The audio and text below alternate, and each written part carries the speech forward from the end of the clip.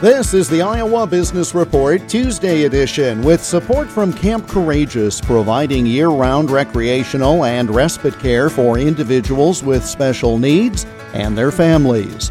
For more, go to campcourageous.org. Many successful Iowa business people credit their start to training via 4-H. This is the start of Iowa 4-H Giving Day, an annual 24-hour special event.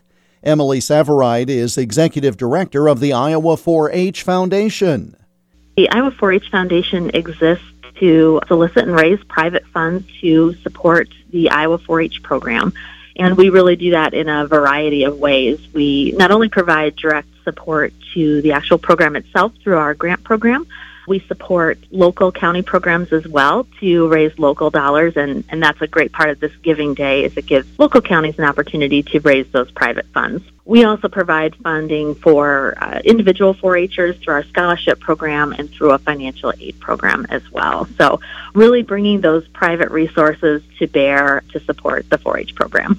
Folks can support their local county program. We have over 50 counties participating in Iowa 4-H Giving Day, so that gives an opportunity for folks to make a gift that supports their local program. We're also raising funds to support the 4-H priority areas. Those are healthy living, STEM, communication of the arts, leadership and civic engagement, and ag and natural resources. Learn more or contribute by going to iowa4hgivingday.org. The Iowa Business Report is presented with support from Camp Courageous near Monticello, Iowa, celebrating its 50th anniversary with a 1971 VW bus raffle. For information and to purchase tickets, go to campcourageous.org. I'm Jeff Stein for the Iowa Business Report.